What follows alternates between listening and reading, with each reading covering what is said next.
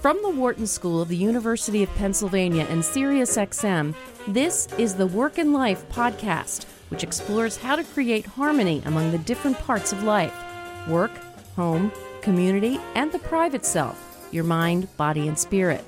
The conversation you're about to hear was originally recorded on the Work and Life radio show on SiriusXM 111, business radio powered by Wharton. Here is your host, founding director of Wharton's Work-Life Integration Project and author of the bestseller Total Leadership, Professor Stu Friedman. My guest on this episode of Work and Life is Scott Sonnenschein. He is a professor of management at Rice University, and his award-winning work has helped executives, entrepreneurs, professionals in many different settings achieve higher performance.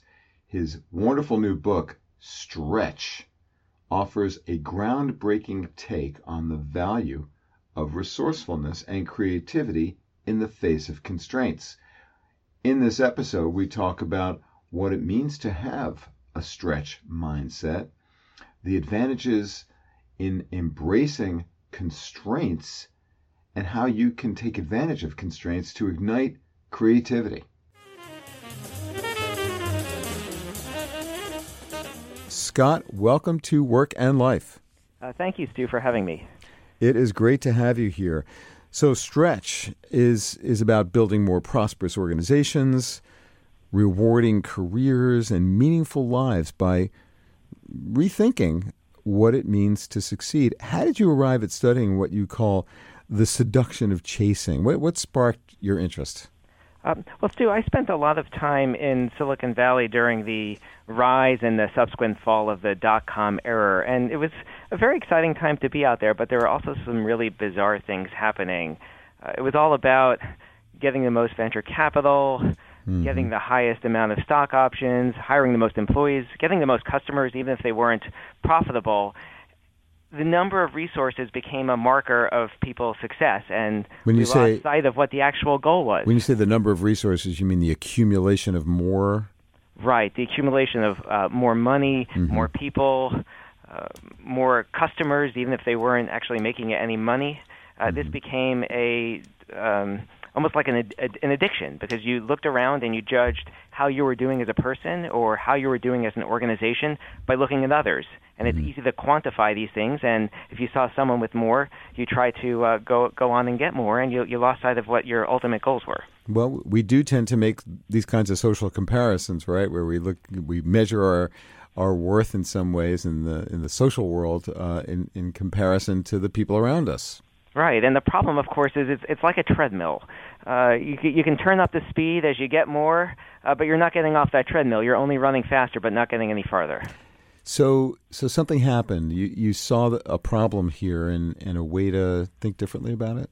Yeah, so I mean, I kind of put that experience on hold for a couple of years, and I went back to get a PhD in management and organizations, and this experience was still living me. It was shaping. I do a lot of research on organizational change, and I was studying how organizations adapt, and one of the problems that you see with adaptation is when you become so focused on your business model around acquiring more resources, once those resources get cut off, you have a hard time making shifts. So roughly 50% of dot-com companies went out of business during the boom. But what's interesting is those that survived, actually maybe what's interesting is that 50% actually survived, but it was those that tended to survive took more of a slow growth model and focused on building a sustainable business for the long term as opposed to chasing the easy capital.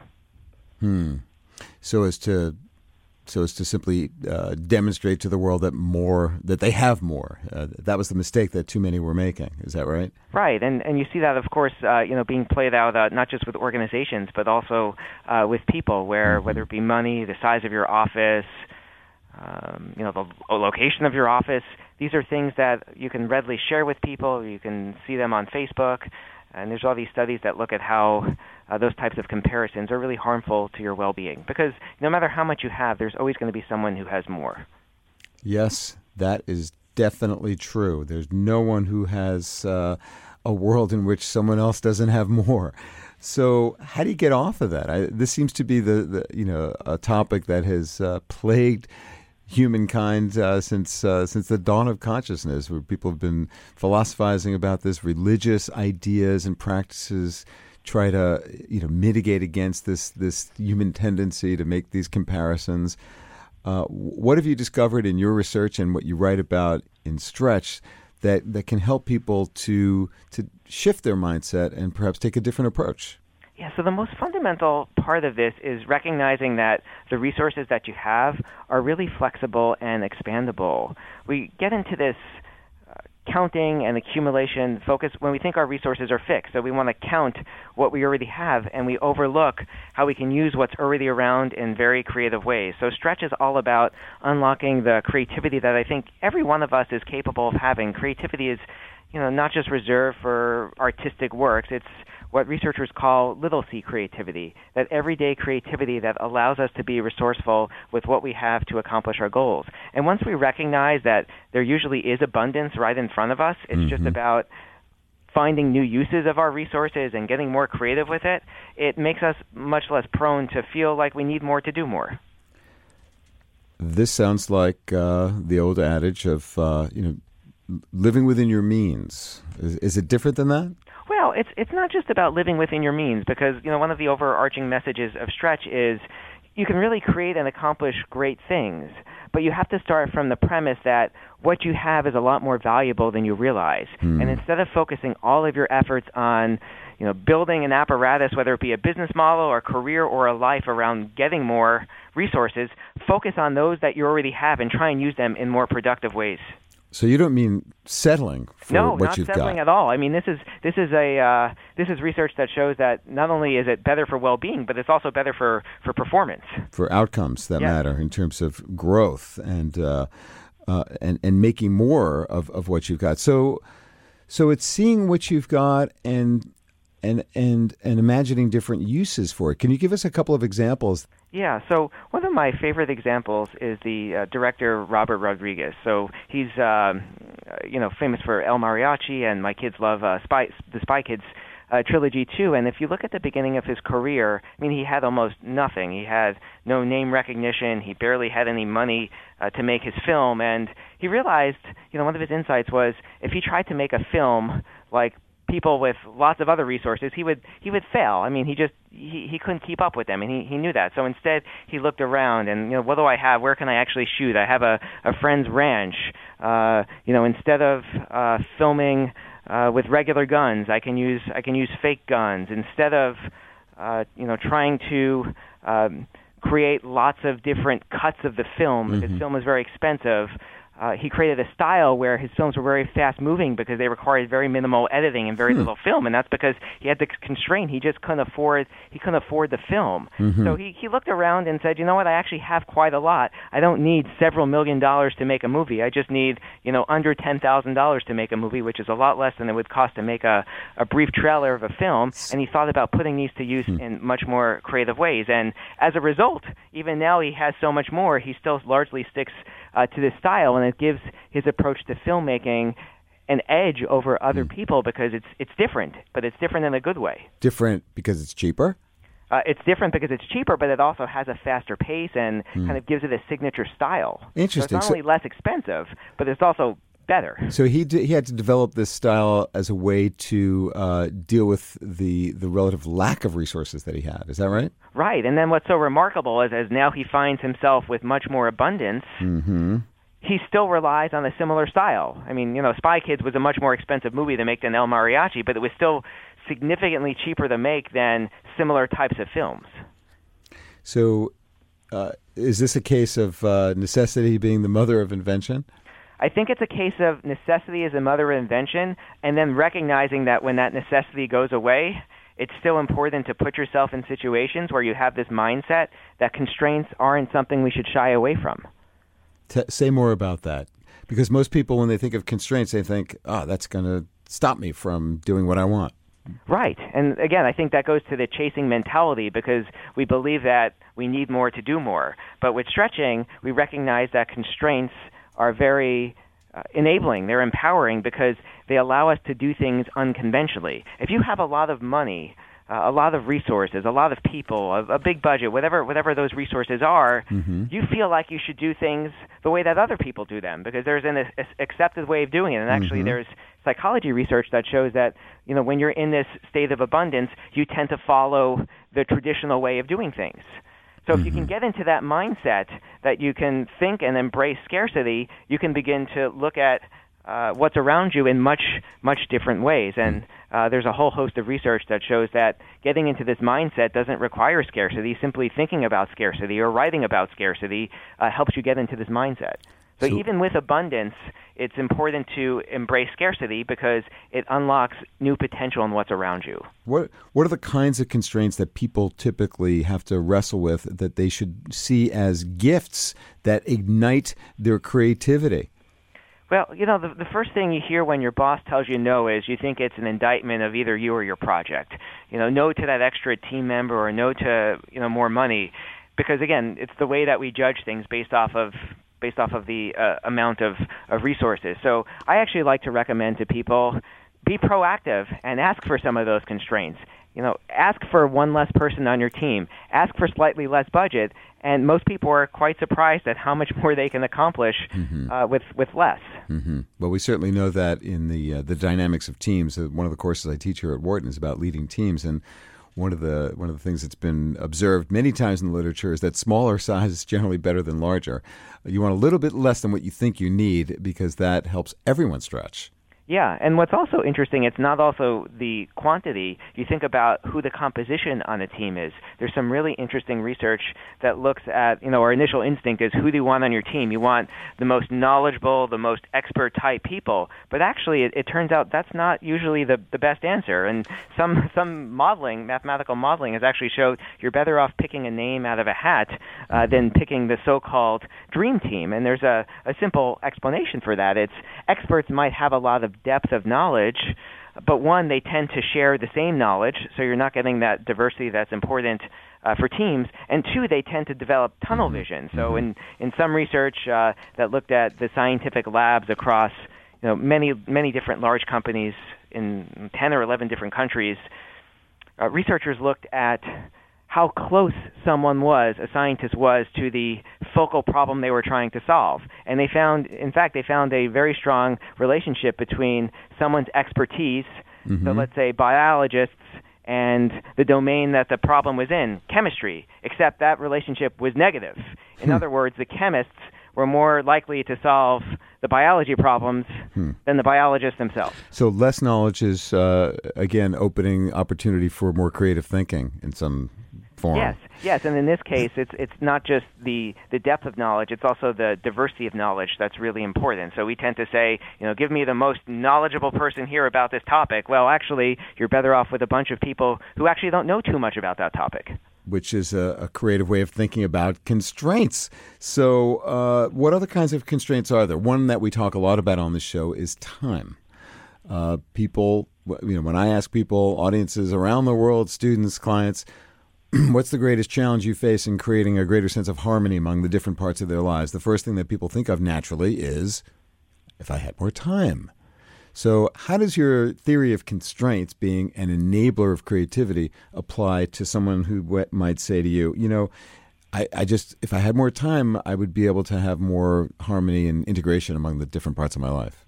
Yeah, obviously time is really important. And if you approach the mindset that you can be creative with how you use your time, it becomes a lot easier. So first, get off the chasing mindset.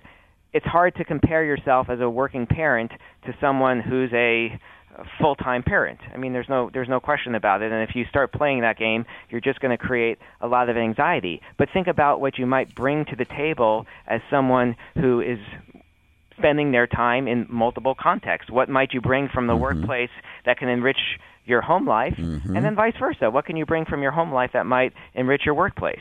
Yep. But we tend to think about these as very segregated things, and there's some research that looks at people who can integrate what are called their boundaries between these different domains, and that's one way of making your time. You can't change the fixed value of time, but you can certainly do more with the time that you already have, and the extent that you can get to this integration approach allows you to be more creative with what you do have. Yeah, I call that applying all your resources by taking what you have, say, in your family or your community life and bringing that to bear on problems that you're trying to solve at work, for example. Thinking about how you can creatively use what you've got in one part of your life to make the other parts better.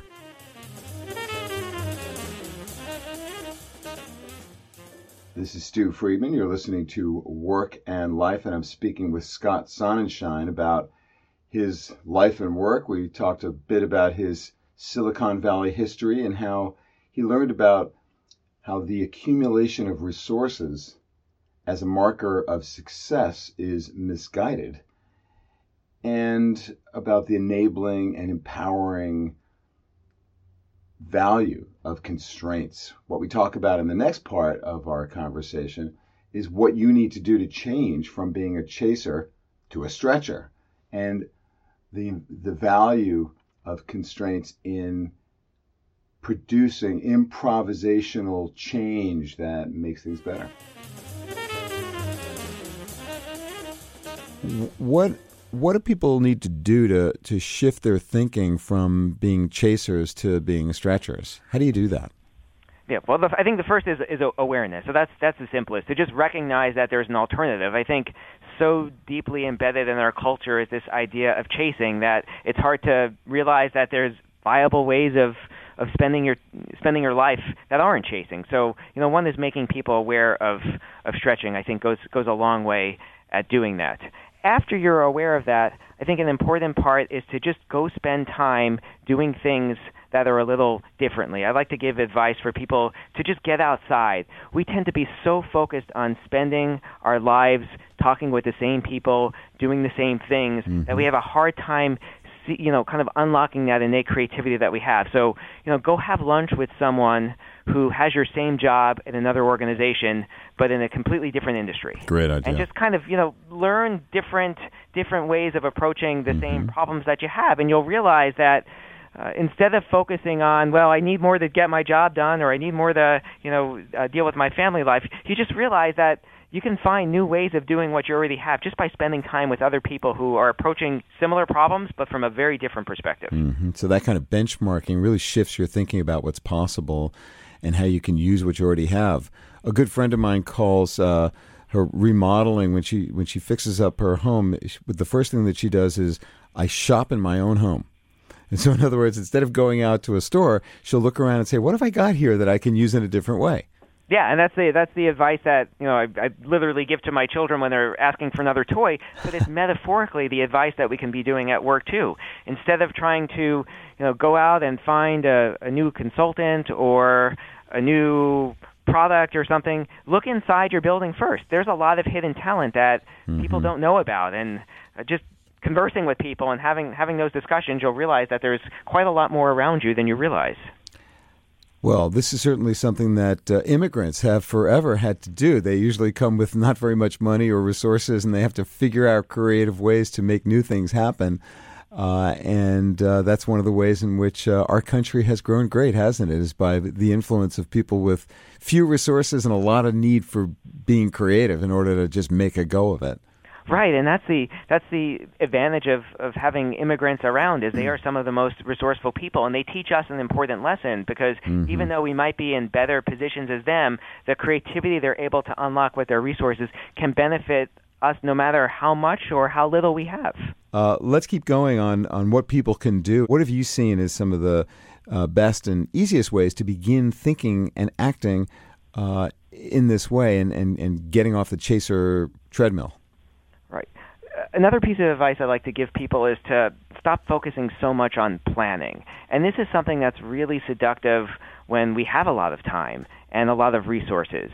I like to do this little exercise with my students where I have them play what's called the yes and game, and they come in front of the room and they have to get into a circle and they have to just keep talking, keep the action going, and get more comfortable. But that's really uncomfortable for a lot of people because we're so used to scripted performances. We're worried about impressing people, and we think we need to heavily plan out all of our performances. But it turns out that we can be a lot more flexible and creative when we throw out the plan. So what does yes and do? How does that work?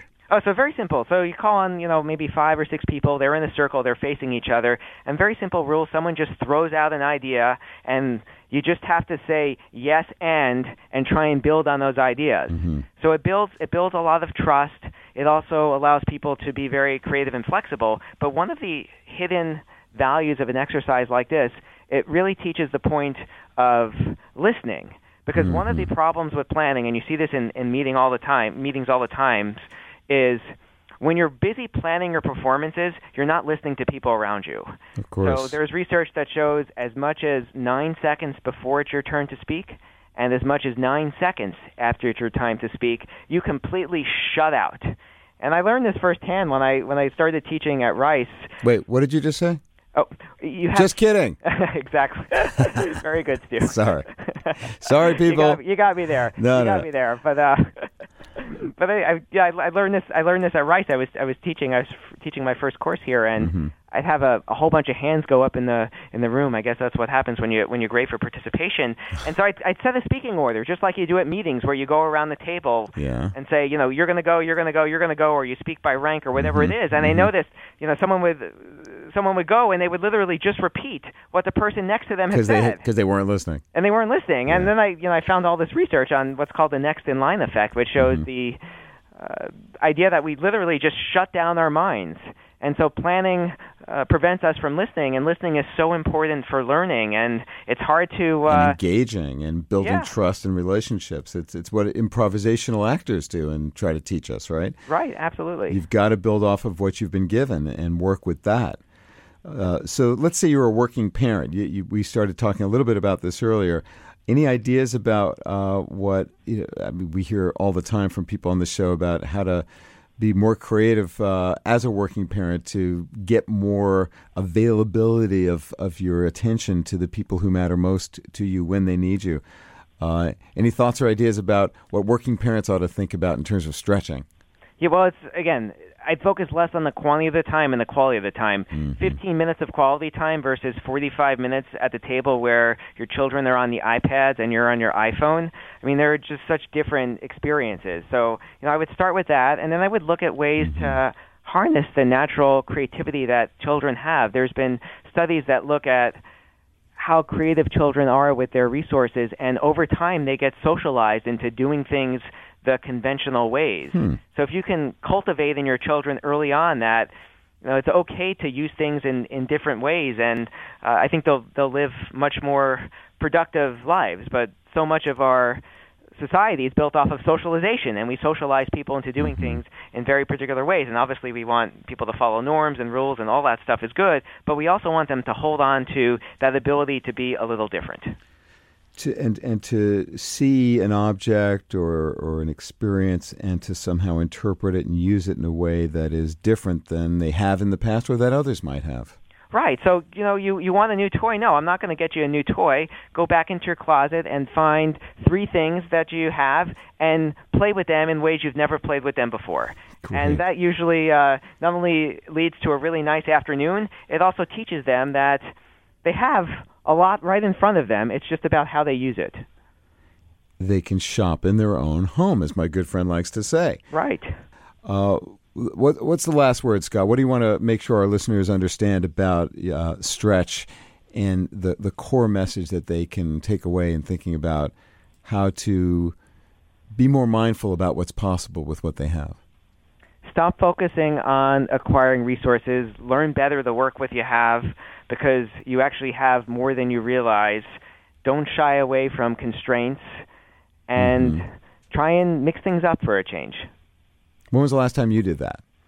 I try and do that every day, Stu, whether it's how I go about my hourly walk, taking a different route to do things in slightly different ways, to how I interact with my children. I mean, it's not always easy, but it's something I strive to do every day.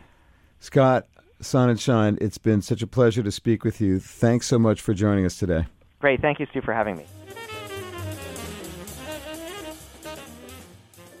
This is Stu Friedman. You've been listening to Work and Life, my conversation with the remarkable Scott Sonnenschein and his great new book, Stretch. We talked about what it takes to move from a chaser to a stretcher mindset and how important it is to do that, and the steps that you can take to get there. Of course, the first one is just being aware of what your mindset is, and then doing things just a bit differently, trying to work within the constraints of what you've got, gathering data, feedback, to see what works, what doesn't, and just continually revising, updating what's possible given the limits of what you've got. There's a lot of power that can be unleashed by embracing constraints, and indeed you have more than you realize. That's what Sonnenshine's research teaches us. So thank you for listening. I hope you got some good ideas from this conversation. We'd love for you to rate and review this podcast, Work and Life, with Stu Friedman, on iTunes or wherever you listen to this podcast. Share it with your friends, and tune in next time for another conversation on work and life. Thanks for listening to this episode of Work and Life. This conversation was originally recorded on my weekly radio show on Sirius XM 111, Business Radio, powered by Wharton. Tune in for live broadcasts of Work and Life on Tuesdays at 7 p.m. Eastern. For more about today's guest and about previous guests, check out our blog at workandlifepodcast.com. Join the conversation by tweeting at Stu Friedman. And for more ideas and tools for creating harmony among the different parts of life, check out our website, totalleadership.org, and my book, Total Leadership: Be a Better Leader, Have a Richer Life. If you like this podcast, please subscribe and share it with your friends, family, and coworkers. Until next time, I'm your host, Stu Friedman, and I thank you for joining me.